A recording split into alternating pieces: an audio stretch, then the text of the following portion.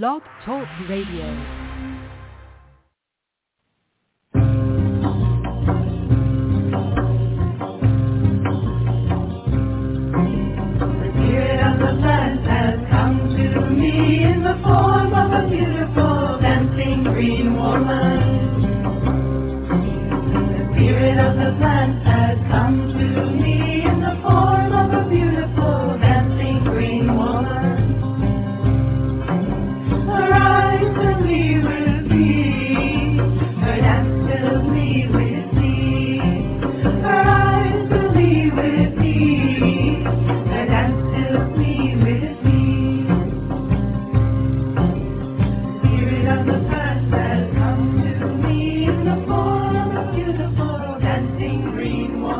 Hello and welcome. We're so glad to have you with us here this evening on Ask Herbal Health Expert Susun Weed, a 2-hour radio show each Tuesday night.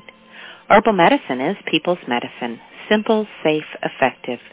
Please bring your curiosity and health questions. Susun will enlighten, surprise, and delight you. I know most of you know Susun Weed already. She's my mom, so I know her. But for those of you who have not yet met Susun, I'd like to share she is the author of the Wise Woman Herbal series, wonderful books on women's health and herbal medicine, including Wise Woman Herbal for the Childbearing Year, Breast Cancer Breast Health The Wise Woman Way, Healing Wise, The Wise Woman Herbal, New Menopausal Years, The Wise Woman Way, Down There, Sexual and Reproductive Health, The Wise Woman Way. And Abundantly Well, 7 Medicines, The Wise Woman Way, the newest book in the Wise Woman Herbal series. So exciting. In addition to being the editor at Ash Tree Publishing and writing her books, Susun is the director of the Wise Woman Center in Woodstock, New York. The Wise Woman Center is open to the public on appointment-only basis. She offers weekend workshops, intensives, and apprenticeships throughout the season. Susun is also available to you online via wisewomanmentor.com.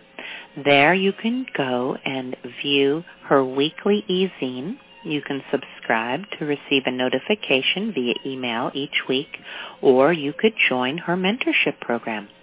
Susun also offers distance learning correspondence courses and online courses. The wisewomanschool.com. Join us there for colorful, instructive, easy video courses, including Easy Herbal Medicine with Susun Weed, Happy Knees, a cancer diagnosis, adaptogens for long life, and Abundantly Well companion course, wisewomanschool.com. You can also just go to her website, susunweed.com, where you will find thousands of pages online with recipes, articles, art features, and so much more. Well, for now, let's see what Susun has to share with us this evening. Thank you, and welcome, Susun. Thank you, Justine, and welcome, Sarah Ellen. Hi, Susun. How are you doing this evening? I am doing very well indeed. Between the last time we spoke and now, I have been to Tucson, Arizona to spend time with my oldest friend, Betsy. Oh, wow. Awesome. Yes. Betsy wrote about her experience with breast cancer treatment in my breast cancer ? Breast health ! The Wise Woman Way book. And she's, decades and decades past her cancer. Oh, and so beautiful. We have known each other since our early 20s, so that's well over 50 years. Mm. It's very sweet to have a friendship that goes on for so long. And she was talking about when someone that she was very, very close with died, and she felt like she was having a heart attack. And then not much later, she ran across an article on broken heart syndrome. So real. Yeah. Yeah. It's dying of a broken heart. Yeah, it happened. There was the mother and daughter. Didn't that happen not too long ago? A famous daughter died. Yes. In front of me, I have something that looks like, well, when you look at it, you might say, gosh, is that some kind of skinned, dried fig ants? Because it's kind of brownish. And what you see is a lot of seeds, but they're not like, they're bigger, really, than fig seeds. And then when you taste it, it tastes a little like fig, but it's sweeter. And it's a saguaro fruit. Whoa, where's that from? That's out west they grow those? Saguaro cactus, right, which grows in the Sonoran Desert, which is where Tucson is. And the saguaro, it's like, you know, if you were to say to somebody, draw a cactus, they would either draw a saguaro, which is upright and has arms, or a prickly pear, which is like lots and lots of bunny ears or mouse ears, or right? So true. The first one you said came to mind first with the arms, and sometimes you'll see even like a hat put on top of it or something in cartoons. Yes. And then the ones you talked, and then the prickly pear. Those are exactly the two. Right. Those are the cacti that everybody knows. So this is the fruit of the one with the arms, the saguaro. Whoa. Is it, and it's sweet, you said? It's mildly sweet? Yes, it's mildly sweet. Mm. And Betsy was telling me that 2 years ago there was a good harvest, and you pretty much have to get it like on the day when it's ripe. And then you knock them down and you like split them open and you take out, this is the inner part of it. The rind isn't edible. Can you hear me? I can hear you. I'm just fascinated. That's the seeds. I'm crunching up the seeds between my teeth. It's very, very seedy. So interesting. So it's a very, it sounds like a really dense, high energy food. Like she gave me, I don't know, like the innards of 2 of them, and I've been eating a little bit of it day by day, and I still have a whole untouched one. Wow. Yeah. Wow. We went to a really beautiful botanical garden, the Mission Gardens, and saw the herbalist who turned me on to mellow lotus. Like, as a matter of fact, she was giving a presentation? The last time the 3 of us were together, Donna and Betsy and I, was in December of 2019 at the Psychedelic Plants Conference in Tucson. And this is when I was still dealing with the fistula, and I was in a huge amount of pain. Donna said to me, "You look like you're in pain." And I said, "Yeah." She said, "Describe the pain to me." I said, "It feels like somebody's stabbing me with hot broken glass." And she said, "Okay." And the next day, because it was a 3-day conference, she came in with a bottle of mellow lotus tincture. And she said the eclectics, according to David Winston's research, suggest mellow lotus is a specific painkiller for sharp, burning pain. I put 3 drops of the tincture in my palm, sucked it up with a little saliva, and I would say my pain was like lessened by half within 5 minutes. So amazing. I had never heard of that plant being used for pain. I'm pretty sure I know the plant because it's the common, like, yellow roadside clover, right? It is indeed. It's sweet clover. Oh. It's a tall clover. Uh-huh. The one she gave me was mellow lotus alba, which is the rarer one, but we have made the tincture from the officinalis, the yellow one, and we figured since it was called officinalis, we were probably on the okay with using it. Mm-hmm. As a matter of fact, I still take a little bit at this point, a tiny bit of that tincture. So, hooray for Mellow Lotus. So, what's anything up in your barn or your garden or your life or? Well, the tulips have started to sprout up, just barely taking the surface. All right. Yes, so signs that spring is really, really coming on. And last week after we talked, it was the night after, we had an ice storm. So that was so interesting. I was out at the barn closing up, and I started to hear the sound, and it sounded like crackling electricity. And so I just, got as quiet as it could in the barn and started listening to follow the sound, and it was taking me closer and closer to the door of the barn. And then I get to the doorway, and it's outside in the trees. And then I start listening, and all around the neighborhood are just huge limbs and trees, and the cracking sounds were so, it was stunning. I just stood there in awe. So I saw a few limbs go down on trees in our yard or in our land area, and the next day, there were a lot of big limbs down, and some trees have just fallen over or snapped at the base. So that was interesting. That was my first real ice storm, I would say, especially living here where there's so many trees. It's really awe-inspiring. It is. When I got inside, I opened the sliding glass door and just stood there and listened because, awe-inspiring. It's stunning. I was just stunned. Wow, this is so powerful. And listening to the trees and the ice, it was just amazing. So, so that happened. But now it's just been, some cleanup and spring is underway. The goats seem extra frolicky, even though nobody's, we don't have any kids this year and nobody's expecting, but they've got spring fever, it seems. They are getting a little cabin fever.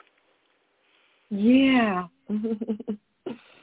That urge in February to kick up your heels and shout yeehaw. That's pretty much what they were doing today. The sun was out, was in the high 40s. Yep. Yeah. Well, I get to interview tonight someone who interviewed me. Chris Elcock, an independent historian based in France with a PhD from the University of Saskatchewan, which is in Canada. 12 years, he studied the history of LSD and psychedelics. In 2013, one of his papers,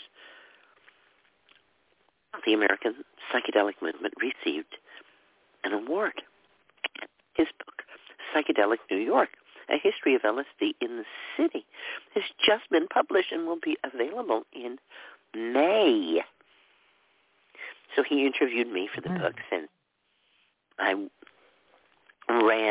created and ran a store called the Psychedelicatessen during the psychedelic years in New York. And so I love that name. It'll be really fun to get to interview Chris and, talk to him about Tim and New York and California and be-ins and all kinds of stuff. Yeah, that sounds super fun. Yeah, stay with us until 9 o'clock when Chris Elcock will be here, or come back at 9 o'clock. Anything else you want to talk about before we start answering questions? Thanks for asking. I'm good, thank you. Are there any questions? We do have a hand raised, and I'll remind everyone listening that if you've got a question and would like to be live with Susan this evening, please press 1 so that we can see your hand go up in the queue. And our first caller has dialed in from the 907 area code. From the 907, you are live with Susan. Hello, Susan. This is Kai from Alaska. Hi, Kai. Hey, I had to chime in since you mentioned LSD. It's not really a question. It's just kind of a story. Oh, good. Tell us. Yeah, yes. I was teaching a bunch of older women. It was a painting class. And, they were like grandmas type, so I thought. And I don't know, one woman came in late to the class, and she was a very outgoing woman, and LSD came up. And it turns out in this woman, she started talking about her past. She was one of the first female race car drivers in California, and started talking about being riding her motorcycle, sex, drugs, in California. Then these older ladies started to chime in. You would never think.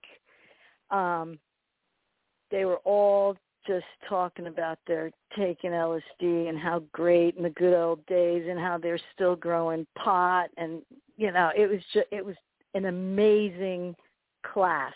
Because when I first walked in there, you're just like looking at, okay, there's a bunch of elderly ladies, but these elderly ladies wanted to be called hags. All right for them. Good work. And it was so great, and the class went on. And if you don't understand, listeners, if any of you don't understand why they would want to be called hags, I refer you to Mary Daly, especially her book, The Wickedery, in which you will find the true definition of hag. I think that's where they were going with the hags. It was a good thing. A very good. Yes, it was a very good thing. But it was just, like one lady came in with a walker. This is your stereotypical like grandmas, but they were not. They were not stereotypical grandmas. These women kicked ass. I was like, the class stopped, and it was just they're just telling stories. It was absolutely fantastic. But yeah, it was all about good old mushrooms and all that stuff. And I heard you talking about your guest, and I said, I got to call up and share this story. It was kind of like a Valentine's Day story. Yes. Those women were just, I absolutely adored them. So I just wanted to share that one. Thank you so much for sharing that with us and giving us that thrill as well. Thank you, Susan. I will be listening. Green blessings. Good night. You too. Bye-bye. Bye-bye. All right, and I'll remind everyone listening, if you have a question or would like to speak live with Susan this evening, please press 1, and your hand will go up in the queue, and we'll be able to see you and open up your line. I don't see any hands raised at this time, but let's see. I do have a couple email questions. All right. All right. Yes. Let's see. All right. A moment here. I have heard you speak several times of the benefits you receive from keeping a consistent yoga practice. Will you please share more about the types of yoga you recommend, how often, and of yoga specifically is most effective to be practiced? Thank you. Oh, what a wonderful question. And certainly it is one of those words like meditation that can cover a huge array of different practices. The arc of my yoga has led me to 3 yoga rules. Don't do yoga every day. I have sustained a practice of an hour and a half once a week for over 50 years. I see many people get into yoga. They gung-ho, get on the mat every day, practice every day. And perhaps they practice as much in the 2 years as I've done in the 50 years I've done it. I don't know. But I know that what really tones is what is sustained, and better a little over a long time than a lot over a short time, even if they wind up being somewhat equal in amount. So not every day. My daughter and I, Justine and I, have been going to a Silver Sneakers yoga class. So now I'm actually doing yoga twice a week. And I'm careful not to push myself in any pose that's the same in both of my classes. And most of them aren't. So that works out very well. I tend to do a more lower body yoga class on my own, and the one at the gym, the Silver Sneakers class, is much more upper body. Most of it's done in a chair. And I also, of course, make use of hypericum tincture. It is certainly one of my favorite uses of hypericum, of St. John's wort. The tincture of the fresh flowering top, a dropper full, after you have done vigorous exercise, pretty much eliminates all muscle pain, and it seems to stop lactic acid buildup in the muscles. Have you ever used it that way, Sarah Ellen? I have not, actually. I didn't know that. That's so fascinating. I'm going to have to give that a try right away. Yeah. So after a workout, I know people who run, and they put it in their water bottle when they run so that they don't wind up with Charlie horses and muscle problems. And so don't do it every day. Do take hypericum tincture, especially if you think you've overdone it. But you know what? You're a lot less likely to overdo it if you don't do it in the morning. Our bodies are actually generally not really prepared for yoga in the morning. And we have these images in our mind of what the poses are supposed to look like and how flexible we're supposed to be. And we push ourselves far too hard in the morning. We wind up injuring ourselves. So don't do yoga before the afternoon. Let it be something that takes you into the evening, and you will also then be far less likely to engage in what we might term aerobic yoga. I've been in some aerobic yoga classes where there is an alternation between this pose and that pose, but you alternate by almost by doing jumping jacks. And that's certainly not the classical yoga that I learned, which was yoga the yoke, which was about tying things together. So if you move forward, then you move backward, and then you rest. And then you move to the right, and then you move to the left, and then you rest. And there is very good scientific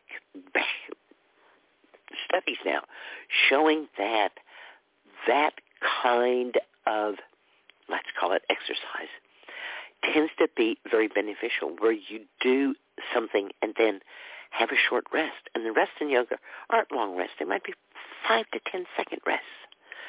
But they really reset and bring into our memory in a very important way what we're doing,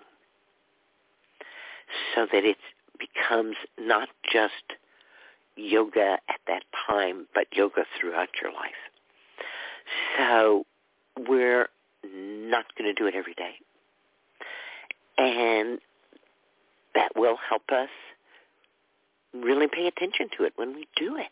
And we're not going to do it in the morning, because when we do it in the morning, it's kind of like it's this task of this chore that we somehow, are we going to do it before or after our coffee? Ooh, it's not a good idea to drink your coffee before you do the yoga. So if you really want your coffee, you're just going to try to get through the yoga so you get to coffee. No. We want to set aside a time to do our yoga and make it that special time, so that when I got out of the hospital, I knew that I do yoga Wednesday evening. And Wednesday evening, there I was. And there wasn't very much yoga I could do. As we know, I slept through the class, but that's okay. I was there. And what's the third thing? We're going to do yoga at ambient air temperature is, unless that ambient air temperature is too hot.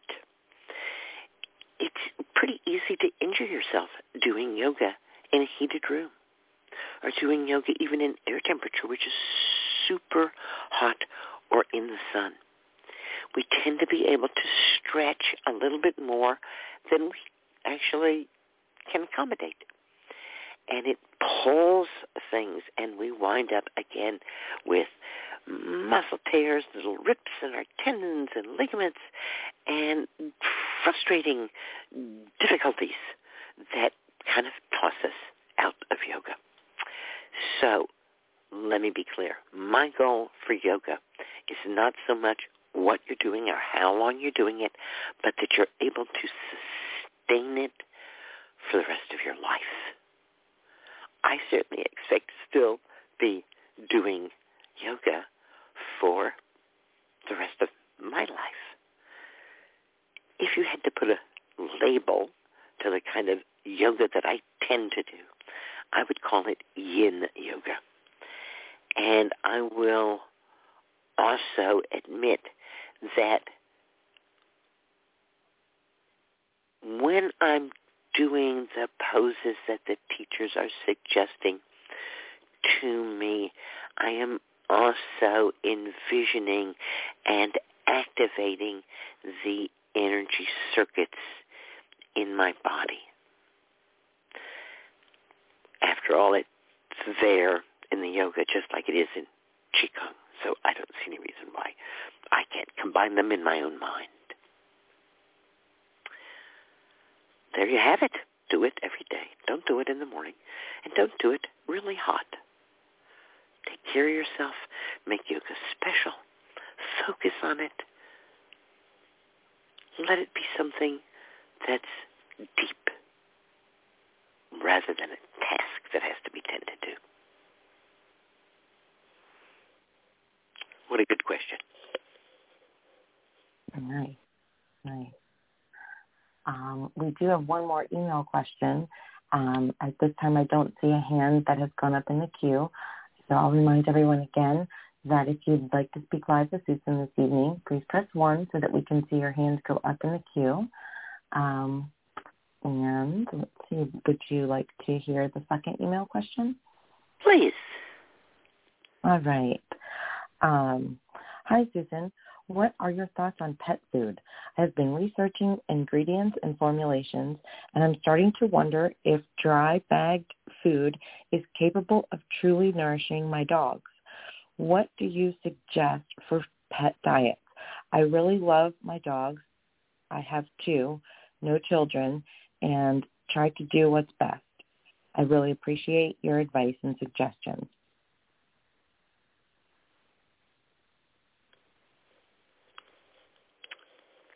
I feed my cat kibble. In fact, I feed my cat Purina kibble.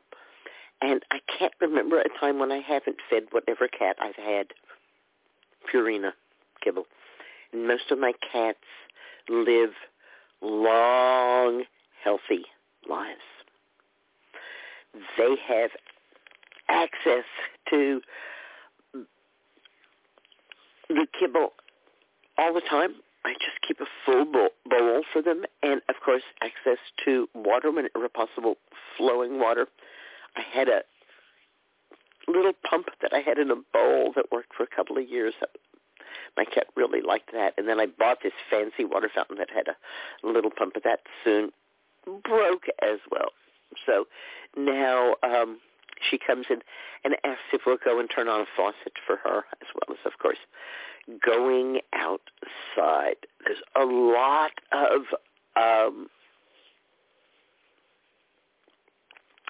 difficulty about suburban cats who eat a lot of birds. I don't see country cats having as much access to birds. And what I do see her having access to are the kinds of things that I would like less of around my environment: mice, voles, things that are going to chew and eat and generally cause me great distress. And it's one of the reasons that I keep company with cats, is to have them be a deterrent to the little four-footed critters. It was the only animals that Juliette de Berkeley-Levy said should not have been put on the ark. She actually told me that she thought Noah made a mistake when he put rats and mice on the ark, that they should not have been allowed to be saved or to exist. I don't feel that badly about them, but I don't mind that my cat that leaves mice and voles and rats and so on. I have actually not seen her with a rat, but I do believe that having a cat around does, at least in some regards, and I do a lot of other things to keep rats away. They're always a constant thing that one has to think about when there is a barnyard, to not be an attractive home to the rats. I know you think about that, yes, Sarah Ellen?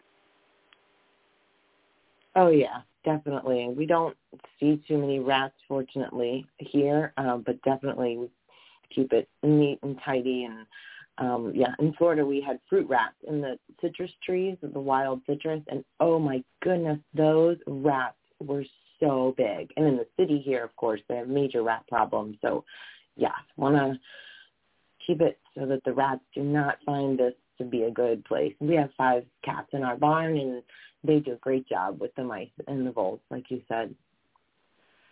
Do you see them bringing in many birds? No, I don't. I help a friend tend at her place, and I've seen her cats bring in more birds than here, but she has a lot of open prairie space in the back, so it's really easy for the birds to get ambushed, I guess, by the cats. But it doesn't happen so often. But her cats, I've seen them get rabbits. That seems to be one of their favorites, is the rabbits. Little rabbits, yes. I've seen them get little rabbits, yeah. And really, they don't leave much of them at all. The little mice and the voles, that's all I've really seen our cats bring in. But not too many birds. But at her house, I have seen that some. But I really think it's because the one cat hunts on the edge of the prairie. So he's got, like, the forest behind him and the prairie in front. And prairie in front. Woo-hoo! Happy hunting. So I don't know about dogs. I don't keep dogs. I will tell you what Juliette de Berkeley-Levy would say.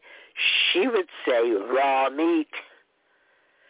She would say fast them. Don't feed them. Then feed them raw meat. Her idea was natural rearing. And I believe that it is true that in the wild that wolves don't eat from an open bowl of kibble like a cat might. That they work together and get food and eat a lot, and then be some time before there's more food. In fact, our ancestors might have eaten that way as well. You know, imagine if you, like, bring in a whale or a woolly mammoth. It's like far worse than a big apple harvest. or zucchini up the wazoo, suddenly it's like, oh, I love that they found in some lakes the remains of mammoth as though they had been put in the lake as a kind of cold storage. Wow, they must have been so right. well preserved. So there's like butchering marks on the bones, and it's not like the bones were like thrown in there. Like it's like like enough of it. They thought, they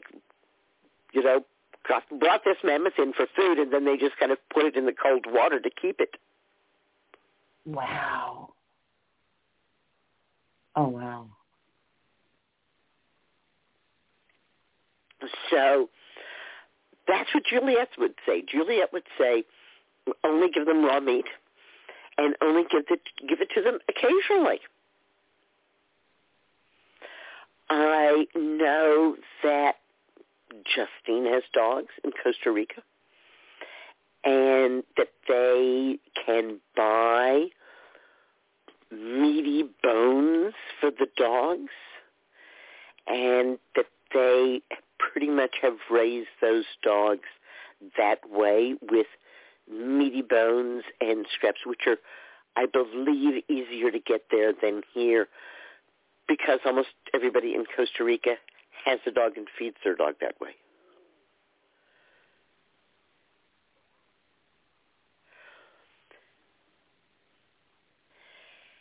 And if you don't have Juliet's book about dogs, get it. Because I think that she will have a lot to say. Her dogs were prize-winning dogs. Beautiful, beautiful dogs. So she certainly runs rings around me in terms of dogs.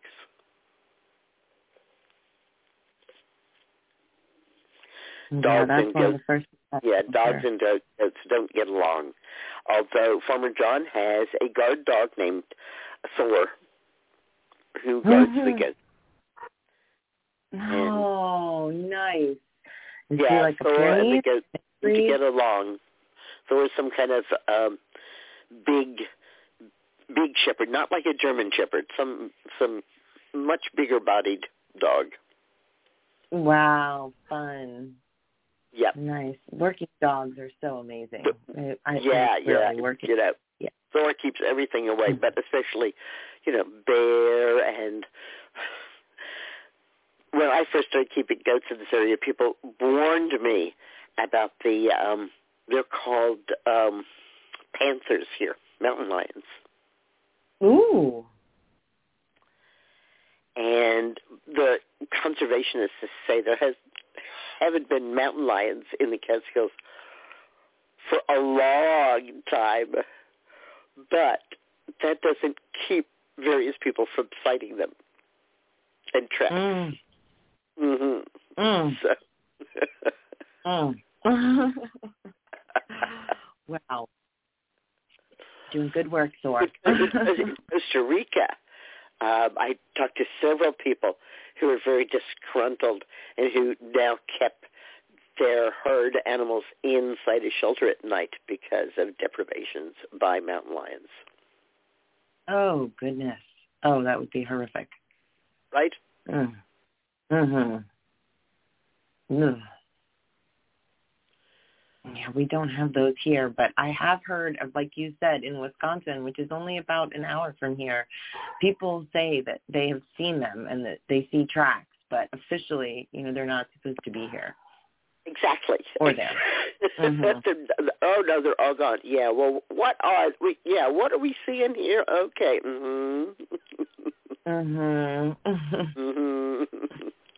This is not like a raccoon. It's melted in the snow. Come on. Yeah. Right. A big difference. Yeah, right.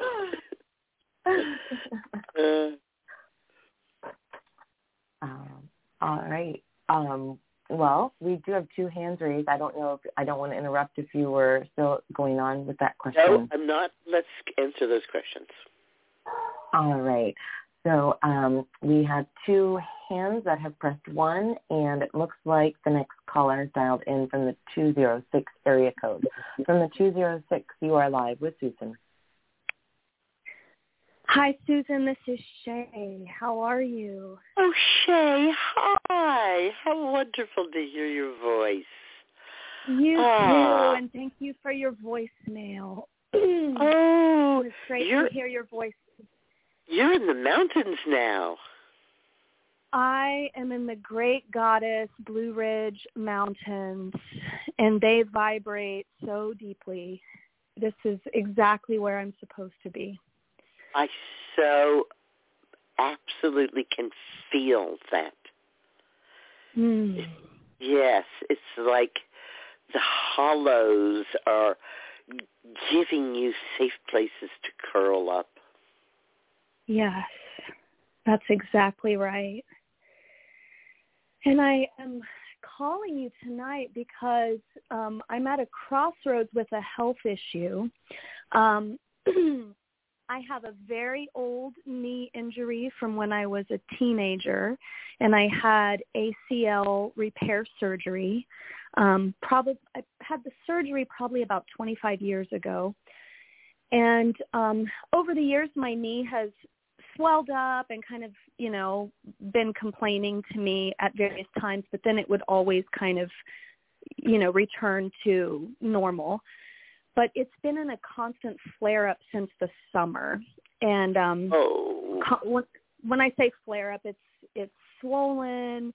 There was a huge bump that I could feel that I was concerned about.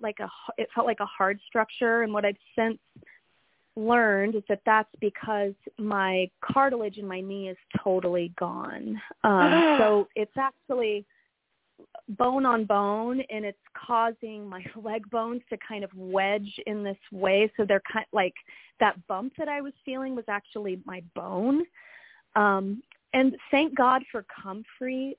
Comfrey is the only thing that's keeping me going. I've been doing comfrey poultice every night for a couple months, most nights, not every night, most nights, just with the leftover herbs from infusion, and I'll put it on my knee and I'll wrap an ACE bandage around it and I'll sleep that way.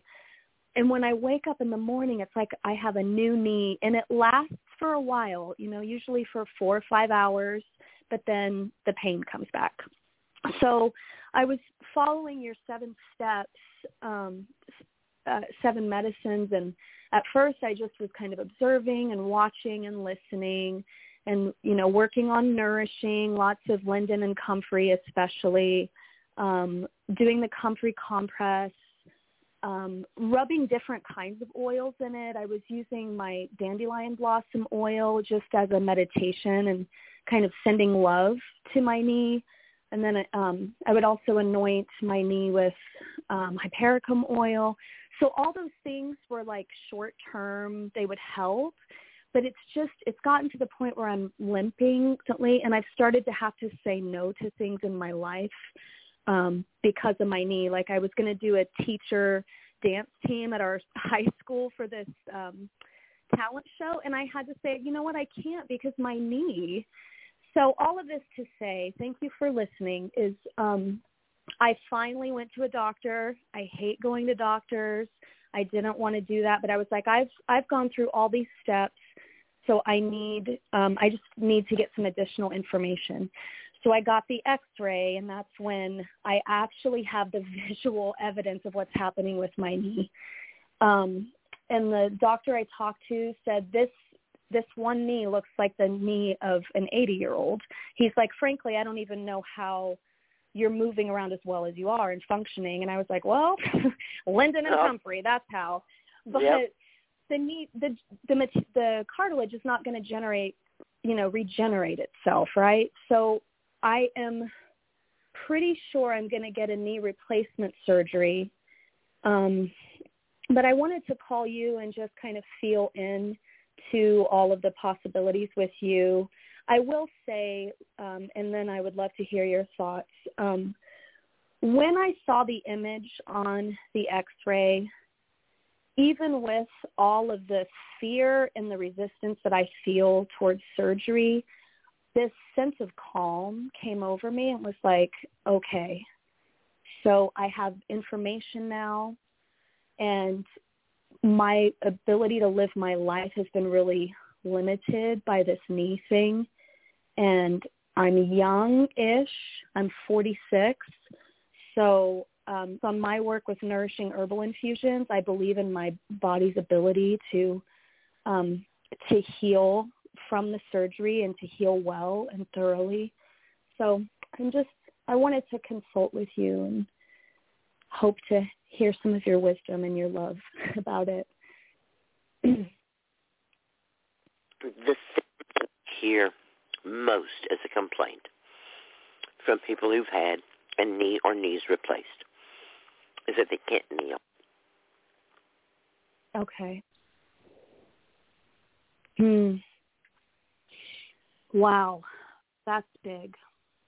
Yeah. It doesn't bend that much. And you don't want to put that much pressure on it. Mm-hmm. So you might want to talk to the person who would do the surgery about how much mobility and flexibility you stand to lose. Mm-hmm. There is definitely less pain. Yeah, there's going to be pain. There will be pain from the surgery. But it will, instance that I know of, for both knees and hips, and I know a few people with shoulders as well, the pain of the surgery was easier to get through because one knows it's self-limiting. Mm-hmm.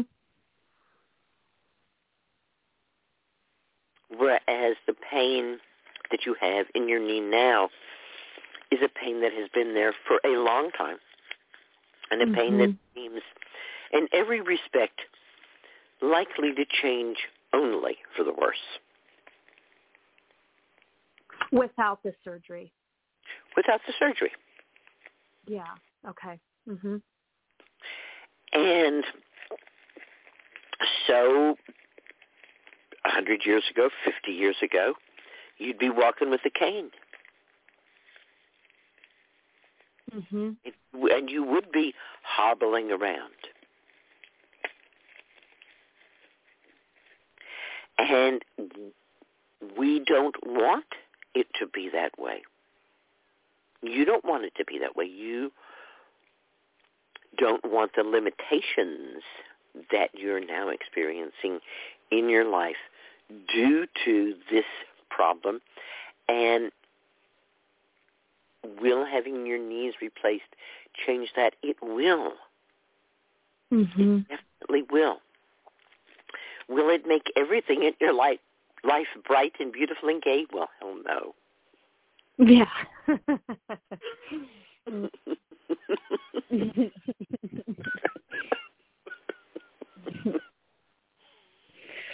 Yeah. Yeah. Helen had started out with severe rheumatoid arthritis in her teens. She's had both knees replaced, both hips replaced,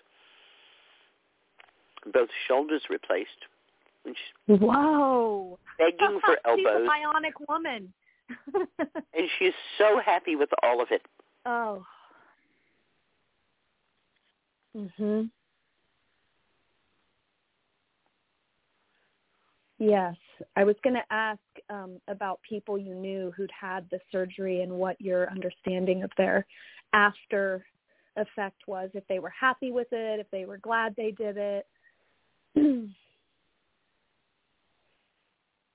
Yes, in general, glad. Some have said to me, oh, I wish I hadn't done it. And I look at them and I say, you remember how much pain you were in? And they go, I wasn't in any pain. I'm like, you don't remember. So do something to remind yourself of how much pain you're in now. Mhm. So that you can look back on that and say, whoa, I may be in some pain now, but it's not like it was then. That's a great idea. There's a full moon in Virgo coming, and I was going to do a ritual around it, working with that Virgo healing energy. I love it. Awesome. Okay, so I know that comfrey is going to be such a close ally of mine, continuing up until I have the surgery and then afterward to assist in the healing of all of those tissues and things. Are there other things that you would recommend for me in preparation for the best possible outcome? It's going to happen in June, probably mid-June, so I have some months to kind of prepare. One thing I definitely wanted to do was like I don't know how to describe it, but like a shamanic, like pre-surgery where I will, kind of have a vision and move through the process of surgery and envision like how smooth and perfect and flawless it's going to be, and like move through a detailed visualization of the healing and everything coming back together. So that's definitely something I want to work on, not just once, but maybe like every night or a few nights a week, and just kind of create a meditation around it. What a beautiful idea. Yes. So that you are creating it, and it's getting more and more real as you get closer and closer to it. It's not just this sudden thing that suddenly happens that somebody else is doing. It's something that you have brought into being. Yes. I'm going to take echinacea before going into the hospital, high doses, to feed my macrophages, get them going. Yeah. If you can get somebody to come into recovery, depending on the COVID restrictions, all right, which are going bye-bye, all right, and somebody can come and put arnica gel, the homeopathic arnica gel, on the soles of your feet as soon as possible after the surgery. I was going to ask you about that. Okay. It's not the thing you're going to be doing for yourself right then. Right. Well, you're not going to be bending that knee for a while. So in some places they are doing prehab as well as rehab. There's specific exercises to strengthen the muscles, the specific muscles that need to be strengthened in order to make smooth transition to your nice, new, wonderfully functioning artificial knee, which doesn't need cartilage. Right.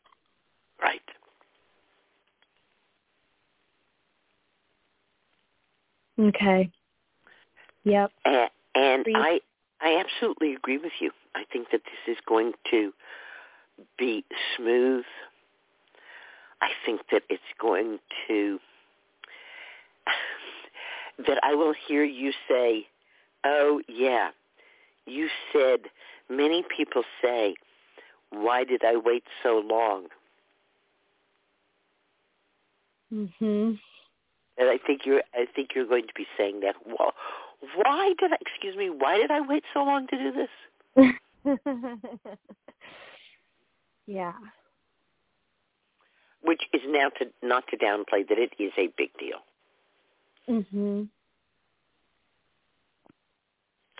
I think I would be a lot more scared if I didn't have my plant allies. I just have this unshakable faith in comfrey. I'm like, comfrey is gonna bring me through this. And I found in hospital settings that I really had to defend my undrugged existence. Mhm. And there were certain, they wanted IV antibiotics while I was there. I was willing to go IV antibiotics while I was there. I wasn't going to fight them on that. They wanted to give me a pill in the morning to make me pleasant. I wasn't going there. Mhm.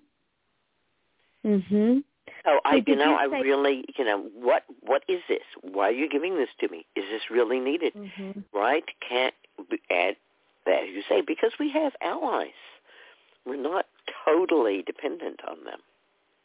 Mhm. So did you say yes to the IV antibiotics? I couldn't quite hear. Or did you say no? Yes, I did, definitely. You did. Okay. After all, I was in a hospital. Yeah. Right.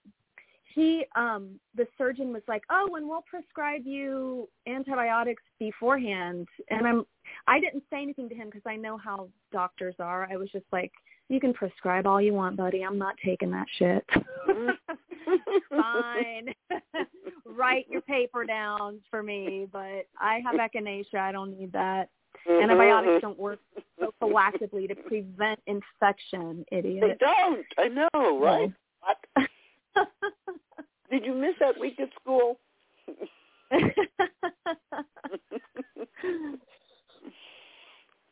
When pressed, many doctors will say, "Well, I just prescribe it because people expect it," which is too bad. Fascinating, yeah. Yep. And the way the insurance companies are constantly putting the squeeze on them. Thank you, insurance companies, for paying for knee replacements. Yes. Yes. Much appreciated. Yes. Yep. All right. Now you have to call back. Yes. And you can call back like maybe just before the surgery, or you can call back afterwards. But I would really appreciate if you will call back into the show so that we can follow along with you. I will. Thank you so much for everything that you share with us, Susan, and thank you for your time tonight and for connecting with me. Thank you, Shay. I love you so much. I love you too. Green blessings. Green blessings. Good night. Good night. All right, and there are 2 callers that have pressed 1 to raise their hands, and our next caller has dialed in from the 908 area code. From the 908, you are live with Susan. Hi, Susan. It's Hi. Carol from New Jersey. Hi. Hey, Carol. How are you tonight? Hey. Oh, I'm wonderful because you're on the phone and you're giving us all your beautiful knowledge. Yes. Oh, thank you. Thank you. Oh, love you so much. So, talk about a couple things. One, death, and I'm 76. I think we're the same. You just had your birthday. Right. I just a tiny bit older than you, but other than that, the same. Yeah. And so I'm experiencing like 2 or 3 people dying, and it's shocking, especially when they're contemporary. And I just wanted to get your perspective on that, and also I didn't know if you would be, willing to share what your thoughts are about burial and cremation. And you're still working Actually, on it. I have mentioned it every time I mention my mom's death and her cremation, and I mention her cremation often when I talk about minerals. Oh. Right? Because I say my mom chose to be cremated, and so I was brought her cremains, right? And that was her minerals. So when you can't destroy minerals by cooking. Oh. So I use this image, right? And I always say, and if I had a do-over on her cremation, I would have done my best to argue her out of it.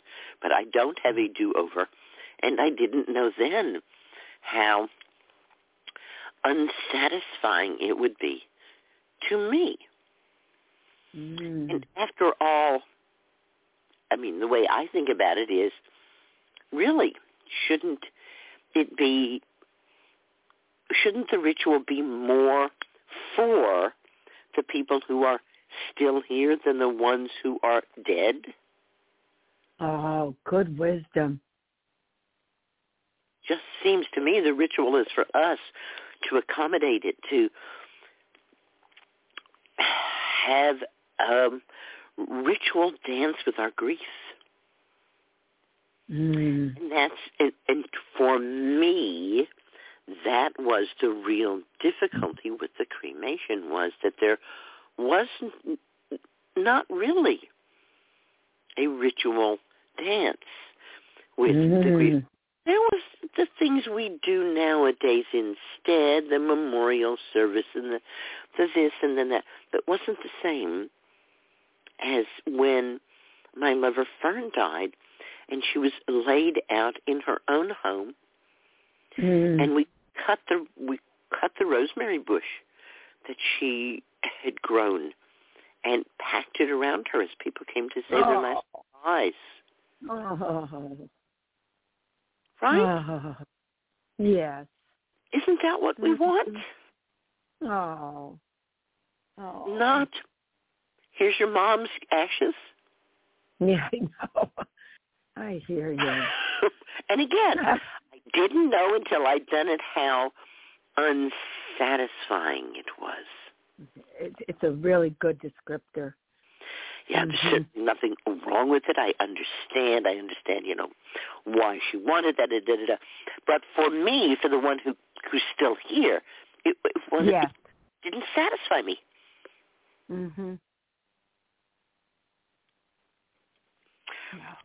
And whether or not you can have a green burial depends a lot on the state that you are in and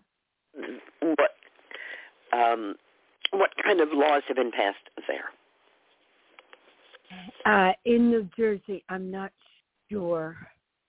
I'm not sure. I have to look it up. Thanks to the wonderful internet, all that information is so easily available. Yeah. Because my home is Owego, New York, up near Binghamton, and I have a plot in the area there where my family all is. So I'm trying to make my decision, but I would have to get shipped from wherever I pass away, New Jersey or wherever. I'd have to get shipped up to Owego, but there are ways to do that. Yeah. There are, yes. Yeah, the funeral homes do that. They send, something down and, There was a famous case in Woodstock of these two intrepid adventurers went off together, and one of them, and they had like a motorhome or something, and one of them died on the trip.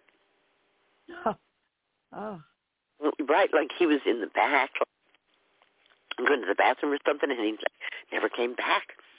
Finally, like pulls the rig over and says, "Hey, man, what's going on?" And there he is, like sitting there on the toilet, dead.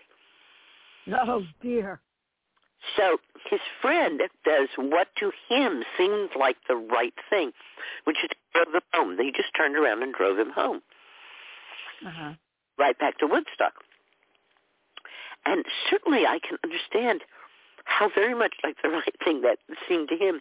However, that did carry them through quite a few states. And that is not legal. Oh. No, you are not allowed to drive bodies from state to state. Yeah. Right. Yeah. That is like a no.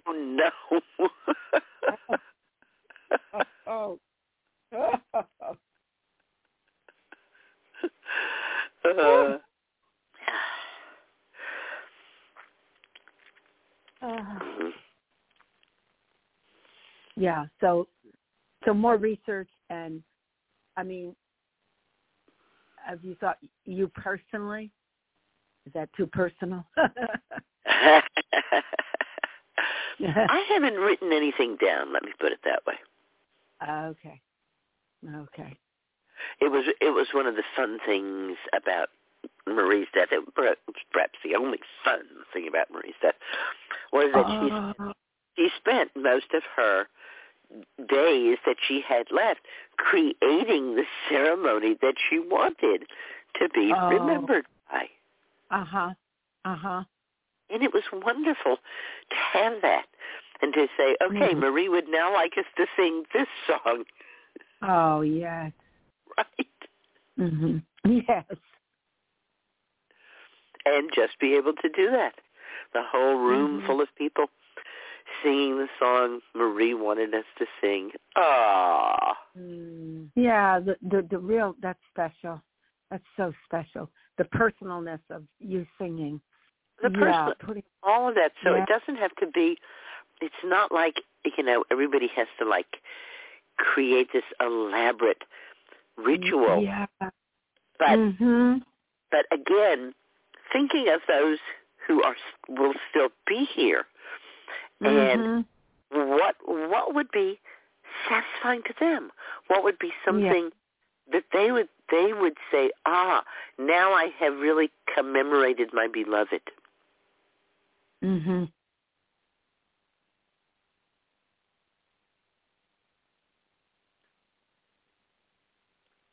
Because that's what we want to do. We know how busy life is. We know that we will be inevitably pulled into the busyness of life, into doing the next thing and the next thing. And that the vivid everydayness of them will fade. And so we want to mark in a memorial way that life and our connection to it.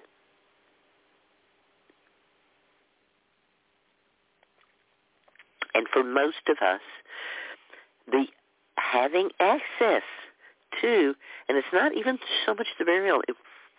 For me, it was wonderful that Fern was buried, in a nice place, in a casket that would disintegrate and she would go back to the land. That was all great, but I think the most satisfying aspect for most of us was the viewing, was just that we could actually see her and say goodbye. Yeah, that is, yeah. So closure. Yes. Yeah, something tangible. Yeah, you can put your hands on it. Yeah. And smell the rosemary. That's a beautiful thing. Oh boy, yeah, beautiful. Oh, okay. All right, more to think about, and just with the nettle, I'm just going to veer over to nettle. I'm just, it's a little strong, and if you had any suggestions to soften it, the nettle taste. I know how good it is. I just put miso in it. Yeah, I think I'm miso. To make it almost like the miso soup almost. Exactly. Miso and have it warm and think of it as soup. Warm. So great. Yeah, I did a trick. I'm sure whatever. I put my infusions, the dried herbs, in alphabetical order, and it seemed to help me with my routine. So good for you. I like it. Comfrey was first, and I kind of know where I am and what I did. Comfrey first, then I don't know what, linden, then oat, and then nettle, like that, L and then OP. Oh, that's so great. Well, it is something you would do or already probably do because you're so organized. Yeah. And well, it depends on which room of herbs we're looking at. In the kitchen, it's true that I do like to keep them in alphabetical order. But it's kind of a spurious alphabetical order because I do an alphabetical order for the infusion herbs, which are, of course, the best herbs in the world, and then an alphabetical order for the rest of the herbs. On two different shelves. Oh, okay. Perfect. But that's just, I don't think necessarily that that's the right way to do it or the best way to do it. I have been reading a very funny book by David Mamet called True and False. And he says, not only is it a simple solution to a complex problem, it is the best solution. Not only is it the best solution, it is the only solution. Oh my! Oh my! Yes. Yes. Yeah. So and yeah. All right. Very good. And thank you so much, Susan. I love the nettle. That's a really good. Thank you so much. I love you. I love you, Carol. Thanks for calling. I admire you so much. Oh, Bye. Thank you. Green blessing. Green blessing. All right, and there are 2 callers that have pressed 1 to let us know they have a question. The next caller has dialed in from the 951 area code. From the 951, you are live with Susan. Hello, Susan? Hi. Hi. I was just calling you because I have a question. I am 55 years old, and I am wondering if I need to start some type of hormone therapy. I'm currently drinking herbal infusions, but I've been reading a lot about the different types of therapies, and I'm just wondering if I'm doing myself a disservice by not getting on the therapy. Well, I can tell you that dozens of times I have taught menopause workshops, and I have said to the women there, if you are postmenopausal, please stand up. And so a certain amount of women stand up. And I say, good. If you are taking hormones, please sit down. And a few women sit down. I say, if you're taking any kind of hormones, bioidentical, prescribed, any kind of hormones except for vaginal estrogen. And a few more women sit down.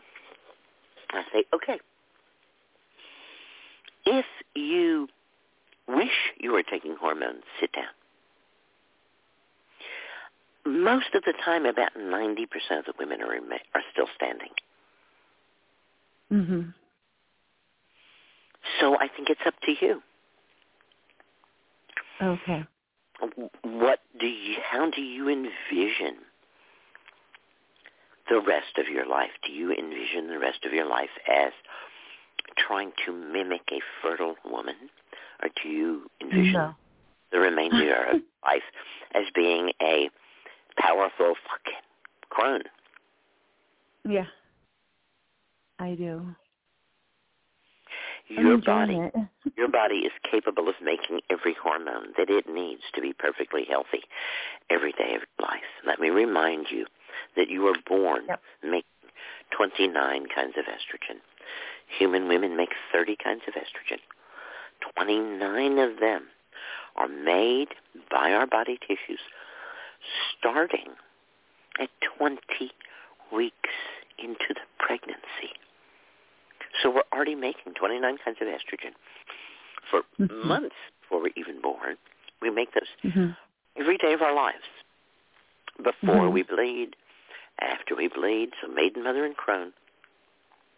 The only different hormone that is made between puberty and menopause is a very powerful, very dramatic form of estrogen that can lead to pregnancy. What? Oh, my God. So you're asking me if you should be taking this powerful, difficult, poisonous hormone when I don't think you have any intention of getting pregnant. No, neither do I. I'm very happy the way I am right now. Right? Yeah. So why would you? Are magic. Why would you want it? No, I don't take hormones, and I have regular, perfect lubrication. I make sure I take my different teas. I switch them up. Oh no, and so I'm just wondering if I'm doing something wrong because I don't know. You're not doing anything. I'm not. Yeah. I'm sorry that you're reading things that are making you think you're doing something wrong. Okay. But I think that the things you're reading have a common theme, which is you can't trust your body. You shouldn't be so old, and we're going to help you. Oh, my gosh, no. My body works beautifully, just like magic. And the tea's just like, I'm brewing my red clover for tonight, and I'm going to be sipping on that. Yeah. That's like my Bible. Right. Yeah. So one of the things that we have to remember is that the medical profession is very unused to dealing with healthy people. Yeah. Yeah. So we are. If you are a healthy person, then much of what you read about health doesn't apply to you. Mm-hmm. It applies to people who aren't healthy. Yeah. Yeah. Okay. That's perfect. Yeah. But, that's exactly what I figured too. Because, you read about all these different types of like mineral and vitamin deficiencies, and so, but I know that my infusions are taking care of that, so I feel fine. I feel like that's what should be happening. So I'm just like wondering, because the majority of people, do take therapies and stuff. So I wanted to talk to somebody that believe that the majority of people do that. Yeah, and I don't. I mean, so. What has led you to believe that the majority of people take hormones? Because like when you watch different YouTube videos about aging, or you talk to people that are your age, they'll start talking about all these different hormones that they're taking and therapies that they're doing, and men are doing the testosterone, and then women are doing the women therapies of estrogen, and I'm just like, wow, am I doing something wrong? Because I feel great. Only 29% of women with natural menopause have ever used hormones. Oh, wow, I didn't know that. Okay. That does not sound like most to me. No, it doesn't. But it's less than one-third. That's true. Yeah. So may I suggest that you're getting your information from all the wrong places? Wrong. How long did it take me to find out how many women are taking this is only 29% of women with natural menopause have ever used HRT according to CDC Gov data. I don't know. I guess it's a different podcast that I listen to. It's not any podcast. I just asked the question. Yeah. How many women? Yeah. Right? How many menopausal women are taking hormones? I even misspelled taking. Yeah. While we were talking, I typed that into my browser, and that's the answer I got. Wow. Yeah. You see, you're listening to opinion, and you are ignoring fact. Facts, yeah. That's right? True. Yeah, that's very true. So you're letting yourself be swayed by other people's opinions. Well, thank you for making me feel normal. That is the real problem with social media. Yes. there is the problem. Set you up to believe that everybody is doing something.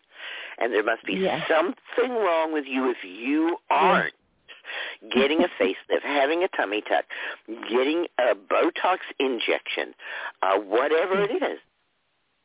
Yes, that's so true. So please stop. Yeah. Next time you feel compelled to watch YouTubes, I want you to take a deep breath, shut down your device, and go for a walk. Yes, I enjoy that so much. Yeah, that's true. And it's so much better for your mental health than all this stuff you're listening to. Blah. Yeah, I agree. Thank you. Thank you so much. You're welcome. I just had to touch bases with you. I just had to make sure, feeling good for a reason. Thank you. You're doing great. Walk more, fewer YouTubes. Love you. Bye. Okay, God bless. Bye. All right. All right. Are there still two, or have we gotten it down to one? There is one caller at this time. All right, good. And there's about a minute. So, okay, from the 917 area code. From the 917, you are live with Susan. Hi, Susan. Hi. So I have decided to quit smoking cigarettes, and after pretty regular usage for the last 2 years, and I've noticed my immune system take a big hit as well as my menstrual cycle. So I've decided to stop smoking cigarettes, and I would... You've noticed that your immune system is what? It's taken a hit. Like, I get sick a lot more often since I started smoking more regularly, and I have less energy. And getting sick more frequently doesn't necessarily mean anything about your immune system. Oh, okay. One of the ways that I knew that I had cancer was that I hadn't been sick in quite a few years. Oh, really? Yeah. When your immune system takes a hit, then you can't get sick. Okay. Because what you call getting sick is your immune system's reaction to an invader. Okay. So, and I'm not saying that you shouldn't quit smoking tobacco, but I'm just saying that I'm not so sure that you really know what your immune system taking a hit is. Yeah. And honestly, I attributed it to my increase in cigarettes, but I really don't know what it is. Like, I've been sick in the last 6 months, maybe like 6 times. I've been getting sick every month, and I'm out for the count for like 3-4 days at a time. Like a cold, a flu, what's going on? This time, like right now, it's a cold, but a pretty bad cough. I'm tired all the time, congested, and then last month it was a fever. I was bedridden and for a few days as well. So it varies. But often when anyone gets sick, frequently it's an indication that there's something in their life that they're very upset with and don't know how to deal with.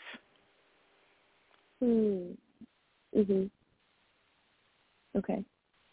And so rather than being well enough to confront it, they get sick so that they can focus on themselves. Yes. That makes sense. And it's certainly a worthwhile thing to focus on yourself. But there's something really amiss. And being nice about it is causing your immune system to take a hit. If your immune system is taking a hit, it's you're being nice. Oh, okay. That is doing it. So, and you're smoking more cigarettes because you're under more tension, because you're holding on tighter. Yeah, definitely. And if you can find some way to deal with this situation, it will spread out. You'll have less need to smoke, and you'll have less need to have illnesses. Mhm. Okay. So then the issue becomes finding out what that situation is exactly. Dreams are very good for that. Just as you go to sleep, just say, I'd like to have some guidance, grandmothers in my dreams. Okay.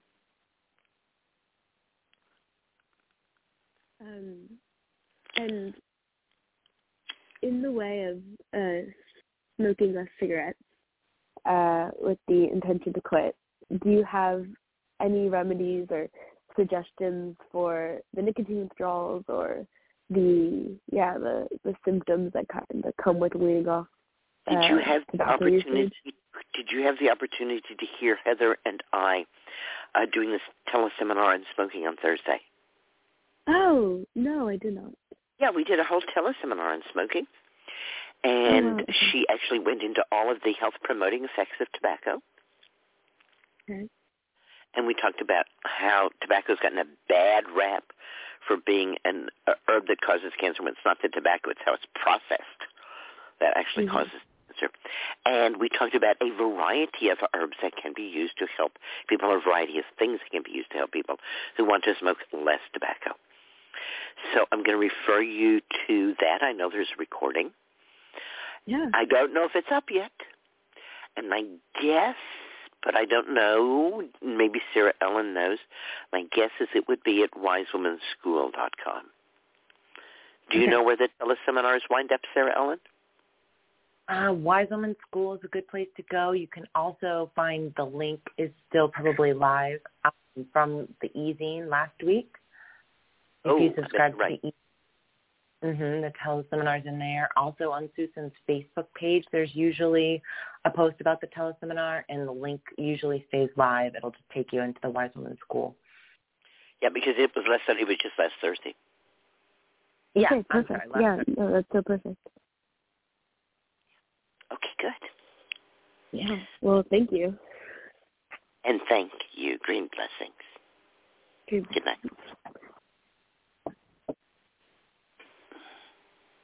All right, and I am not seeing Chris in the queue yet, but I know he's going to be joining us with an email since he's coming in from overseas.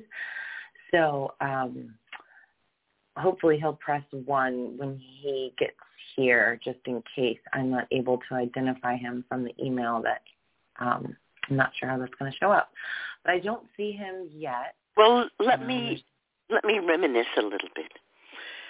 The story that I'm sure many people have heard. I was at UCLA in the early 60s, and I was a mathematics major, but it was a liberal arts college. So you were required to take liberal arts courses. If I had gone to MIT, which had also accepted me, but wanted me to do a remedial chemistry course, and I so wisely decided at 17 that I would never need chemistry in my life. Ha ha ho ho. So I had to take this Introduction to English Literature course. You're not required to take certain courses. You have to, like, within the realm of this, and this, which one will you pick? And so it's big, because it was one of those that you could pick. And we were young, and it was UCLA. So my recollection may have been off, but I recall there being 300 or 400 people in the room. It was big auditorium packed. And our professor came a little bit late, so there was a little bit of a hubbub because we were waiting for him. And it was the first class, and we didn't know what to expect. And he came, and he's at a podium up in front of us, and he begins to recite Rilke. And if you have never heard the poetry of Rilke, oh, my goodness, please do. Find someone reading it so that you hear it first in your ears rather than getting it through your eyes. It's an amazing experience. And there were definitely, the two reactions in that room. There were those of us who were leaning in, eager for every word, and there were those who were going, what is going on, and getting up to leave. And so there was this movement of leaving, and he seemed to respond to that and came down and away from the podium and kind of followed and then led us as we left the auditorium. And we all just kind of went out of the auditorium and out into the quad, and he's still reciting Rilke. And some people are getting away as fast as they can, and others of us are just like, oh, my goodness, what is this? What's happening? This is so amazing. This is so wonderful. Well, of course, what had happened was that he had dropped some LSD some hours beforehand, and he was, in love with his poetry and sharing it with us. And some of us really caught the fervor of it. And I, of course, caught that he had taken some LSD, and I wanted to know, what is this LSD? What is this stuff? Well, he was so moved, and he was so moved in such a lovely way. And at this point, I don't think that I had even really had cannabis available to me more than a couple of times. So it was all very different and new. And I had grown up pretty protected, so I'd never seen anybody who was addicted to hard drugs. I didn't grow up in a city. Although I grew up in Dallas, we certainly weren't in the downtown part of Dallas. We were out in a suburb, a pretty suburb. So I didn't really know about those things. So the whole mystique and everything that was going on around LSD was very fascinating to me and not at all threatening to me. And I decided that I really wanted to, go to where it was happening, so I moved to New York. Now, at this point in my story, people look at me like, did you lose your mind? You left California and went to New York.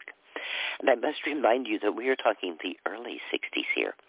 And it was at Millbrook. That's where Timothy Leary, and he was Richard Alpert then, not Ram Dass. They were teaching at Millbrook, New York. So, yes, I came to New York to connect with LSD. It is true that within the year, my friends back at UCLA were going, nah, nah, nah, nah, nah, they're paying us to take it. And I still, at that point, hadn't connected with the LSD that I had come to find because, needless to say, there were other things going on in my life. Most especially, what was going on in my life was that I had given birth to my daughter, and I was now the mother of a newborn, and anyone will tell you that that is a full-time job, and there's no time to think about anything at all. My husband's brother came to town, and my husband's brother is a large man who made very large art, and he wanted to open a gallery, and we worked with him to open this gallery of his paintings. And it was there, as I was tending the gallery, that someone came in to me and said, I heard you're interested in LSD. And I said, yes. And they said, open your mouth, and I did. That gallery became the Psychedelic We, at that point for the gallery, were renting a very kind of typical place on Avenue A by Tompkins Square Park, and we just expanded and kept getting more and more of the storefronts and apartments as they came up for rent, as they became vacant. And the Psychedelic grew out of our ire that the head shop in the village closed at midnight. And we said, what kind of self-respecting head shop closes at midnight? You don't run out of anything at midnight. It's 2 a.m. when you run out of things. So we decided, being the kind of people who don't just complain but do something about it, that we would open a head shop and that it would be open 24 hours a day, so that anytime you wanted incense or candles or rolling papers, you could find them. Well, of course, it became far more than that. It became a collective of incredibly creative people who designed, sewed, and sold costumes. It became, nowadays there's Etsy, right? Well, the Psychedelicatessen was like a living Etsy.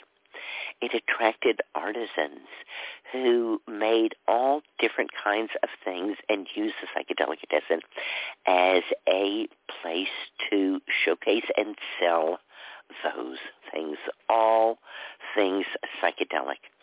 It was also the time and the place that the psychedelic art movement was really getting started. And I became friends with Isaac Abrams, one of the grandfathers, perhaps great-grandfathers at this point, of the psychedelic art movement. In fact, you can't open a book about psychedelic art that doesn't mention Isaac Abrams. You've heard me talk very often about Yvette, my walking partner, and before COVID, my gym partner, and Yvette is Isaac Abrams' wife. So in the psychedelic world, things go around and around and keep coming back to peace, love, and rock and roll, I think we said. What did Timothy Leary say? Tune in. Tune in and drop out. Drop out. Right, Yeah. Tune in, drop out. So, do we have Chris yet? Yeah, Chris is with us.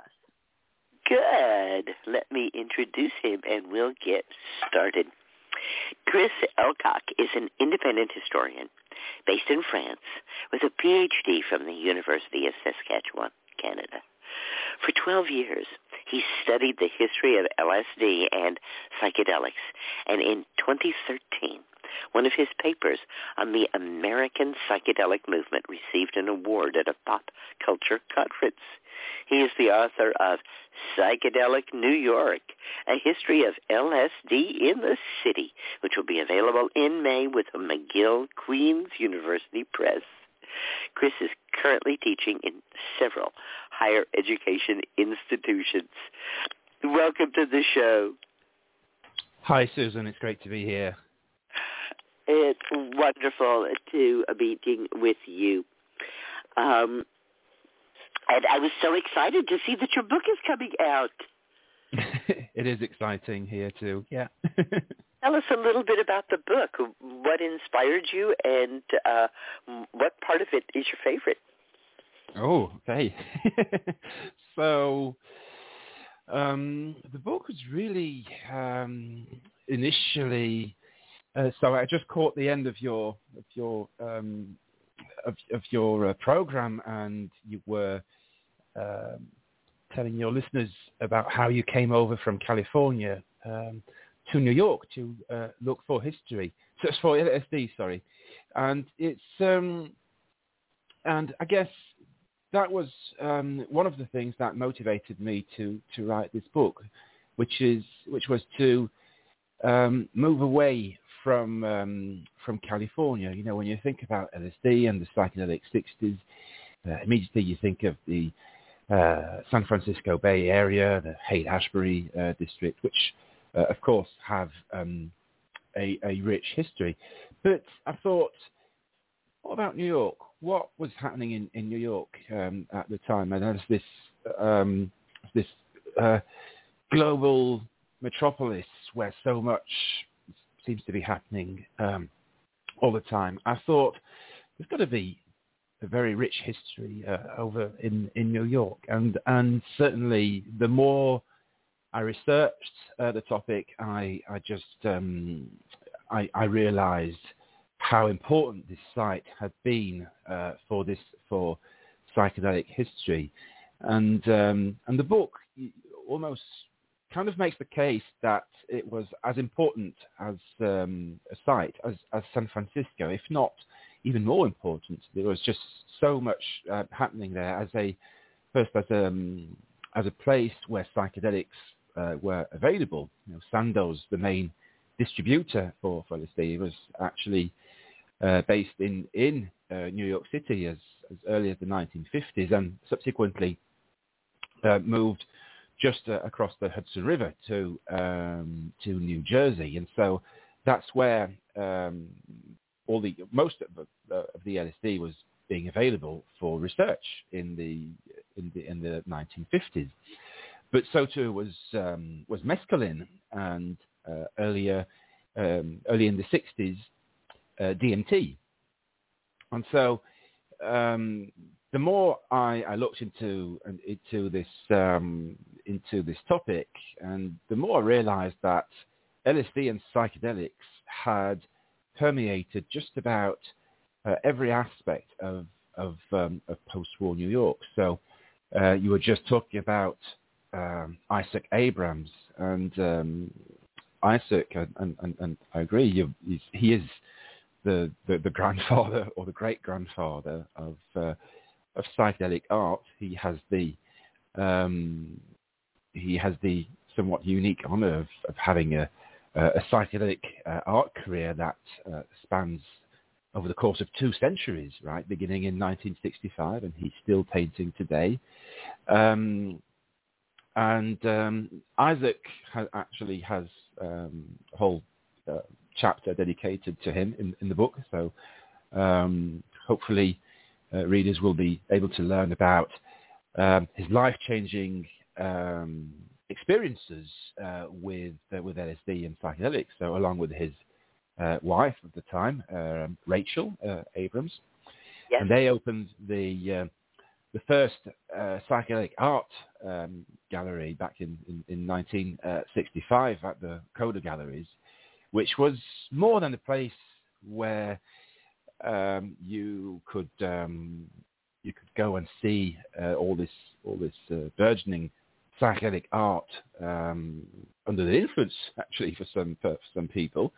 It was also a place that served as a meeting ground for all these acid heads that had been sort of experimenting with these new drugs, and it was very much a moment of kind of a gathering for all those people, and it was perhaps the birth of a psychedelic community in New York City. So I guess shifting the emphasis away from California and to New York City was an important motivation. And I think another thing I really wanted to do was to listen to the hundreds, if not thousands, of stories of ordinary folks who experimented back then. So you mentioned Timothy Leary moments ago. Timothy Leary does feature in the book, and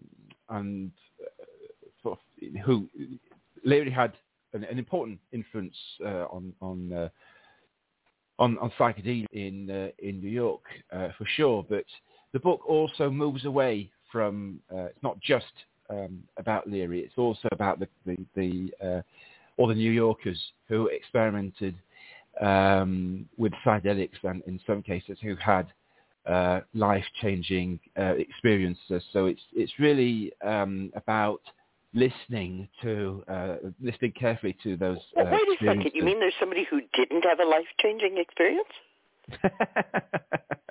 Occasionally. Occasionally, yeah, there were a few. You've got to write about them too.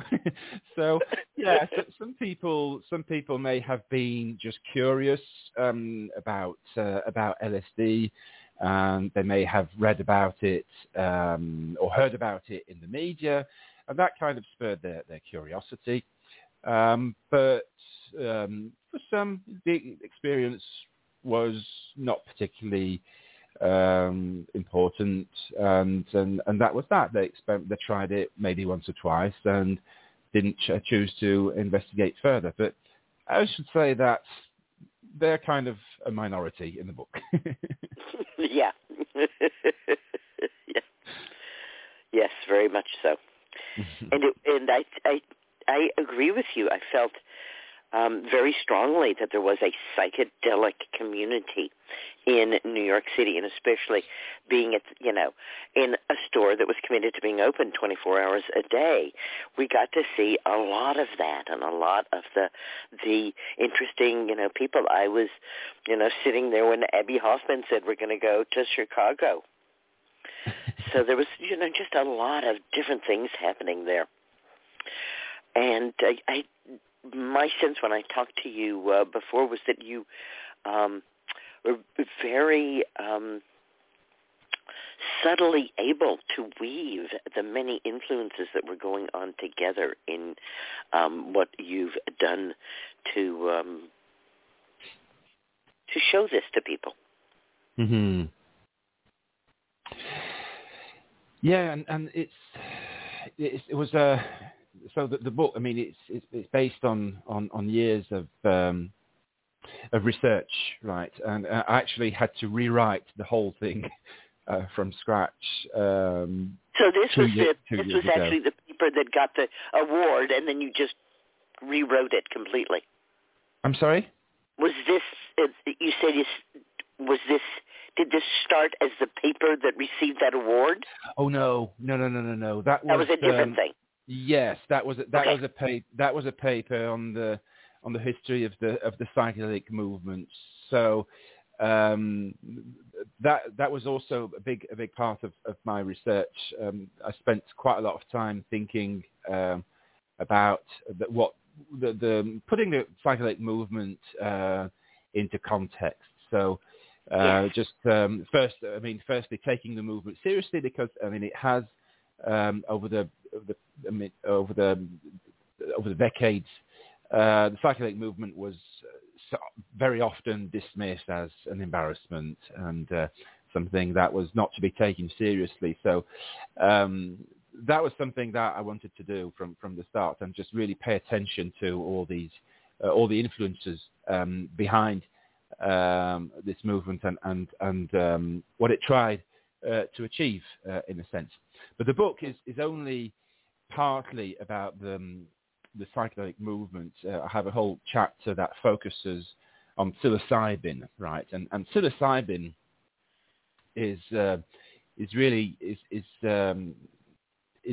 interesting because the timing of when psilocybin becomes available in New York is particularly interesting because back then you have a vibrant research community in New York City, which is also something that I had not expected when I started researching this.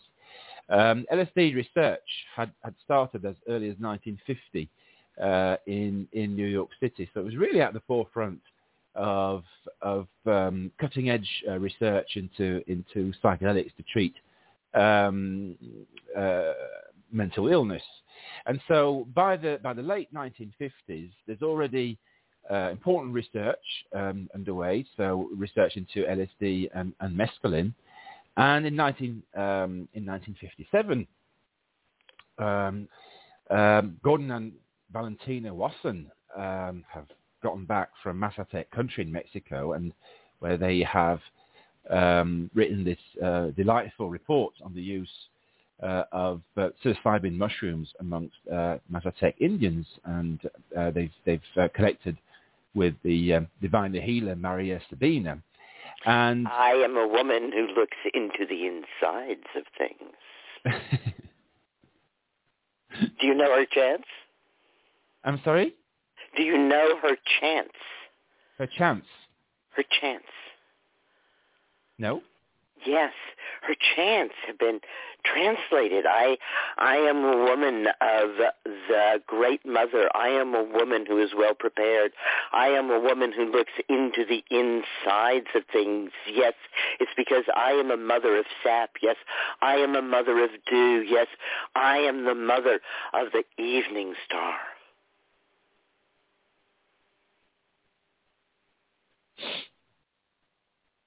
So, do you remember the Wasson article, Susan? Then? Oh yes. Oh yes. Yeah, it was like, boing. Just the whole, for me, her saying that the little people called her when she was, 3, 4 years old? Uh-huh. And that she started working with psilocybin, she called it the little people, at that age. And I thought, what would it be like to be the mother of that child? Yeah. Yeah. Yeah, so obviously a very important character and a very important moment, this encounter of the Wassons with these ancient traditions.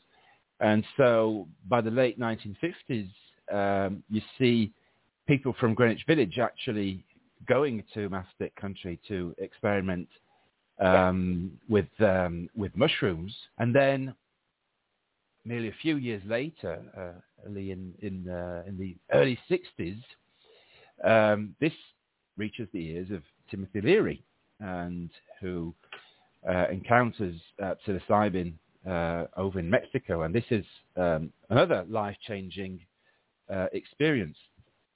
And so by then, Sandoz has synthesized psilocybin and made it available to research.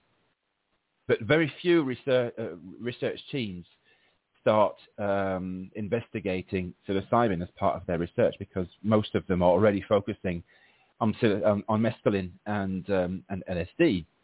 So what is fascinating, I think, to get back to New York, is that psilocybin almost made a direct transition from the lab to the streets, thanks to Timothy Leary, who started distributing it to the Beats and to jazz musicians and the New York media, obviously, which is, as you know, New York being a huge center for the media.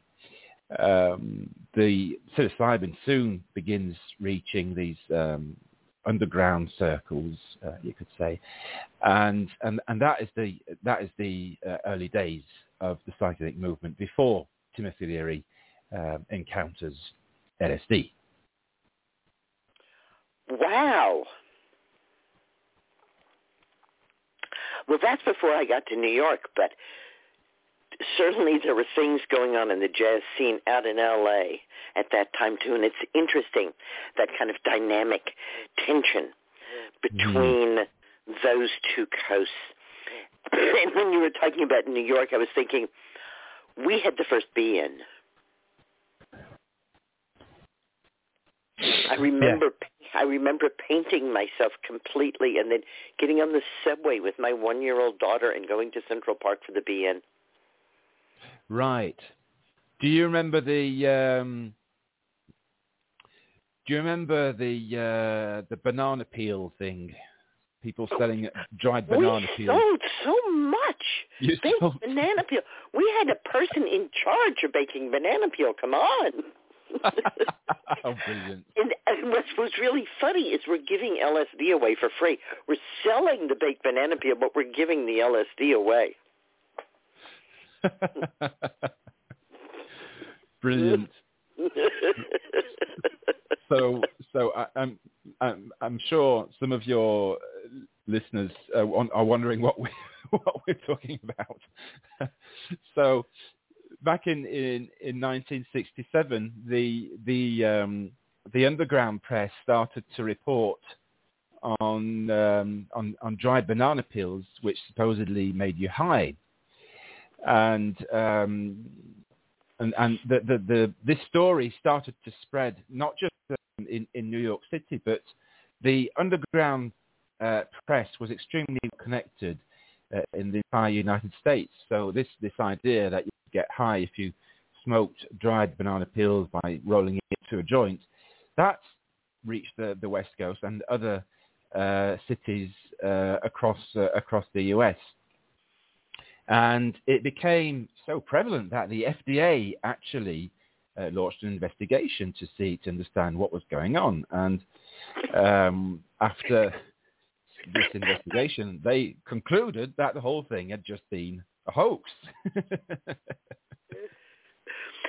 It was the kind of placebo effect where you know that it's a placebo. You know nothing is really going on, but it makes you laugh so hard inside that you do it because it's so much fun.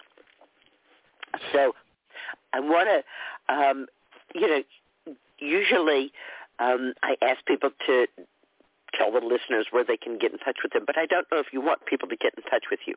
So I'm not going to ask you that, but I'm going to give you a little moment here for whatever it is that you want to do, if you want to tell people how to get your book or anything like that. Sure, yeah. Well, the book is going to be available in May, I think, May the 15th, I believe. You can probably pre-order it on the website of McGill-Queen's University Press. And that's, I guess. And it's called Psychedelic New York, a history of LSD in the city. Absolutely. And that's again McGill, McGill, McGill-Queen's University Press. So since we're on a blog talk show, tick, tick, they cut us off very severely. This is your last chance to share something that you haven't gotten a chance to talk about yet that you really wanted to before we're done tonight. Go ahead, Chris. Well, Susan, I'd like, first of all, to thank you for your invitation. It's been wonderful chatting with you again. And I'd also like to thank you once again for agreeing to speak with me a few months ago when we first connected, and it was a really fun conversation that we had back then. And so to all Susan's listeners out there, Susan is actually in the book. Expect to read about Susan's times in New York City during the psychedelic 60s, and to learn more about the psychedelic artisan. So once again, thank you so much, Susan. Thank you, Chris. And, one of the things that I have noticed, because I teach worldwide, is that American herbalism is different than herbalism anywhere else on the planet. And one of the reasons is that all of those of us who revived herbalism in the 60s and 70s were changed by psilocybin, by peyote, by LSD, by the things that showed us that we are one isn't words, and put us on the path of finding ways to explain to everybody else why it is that herbal medicine is people's medicine.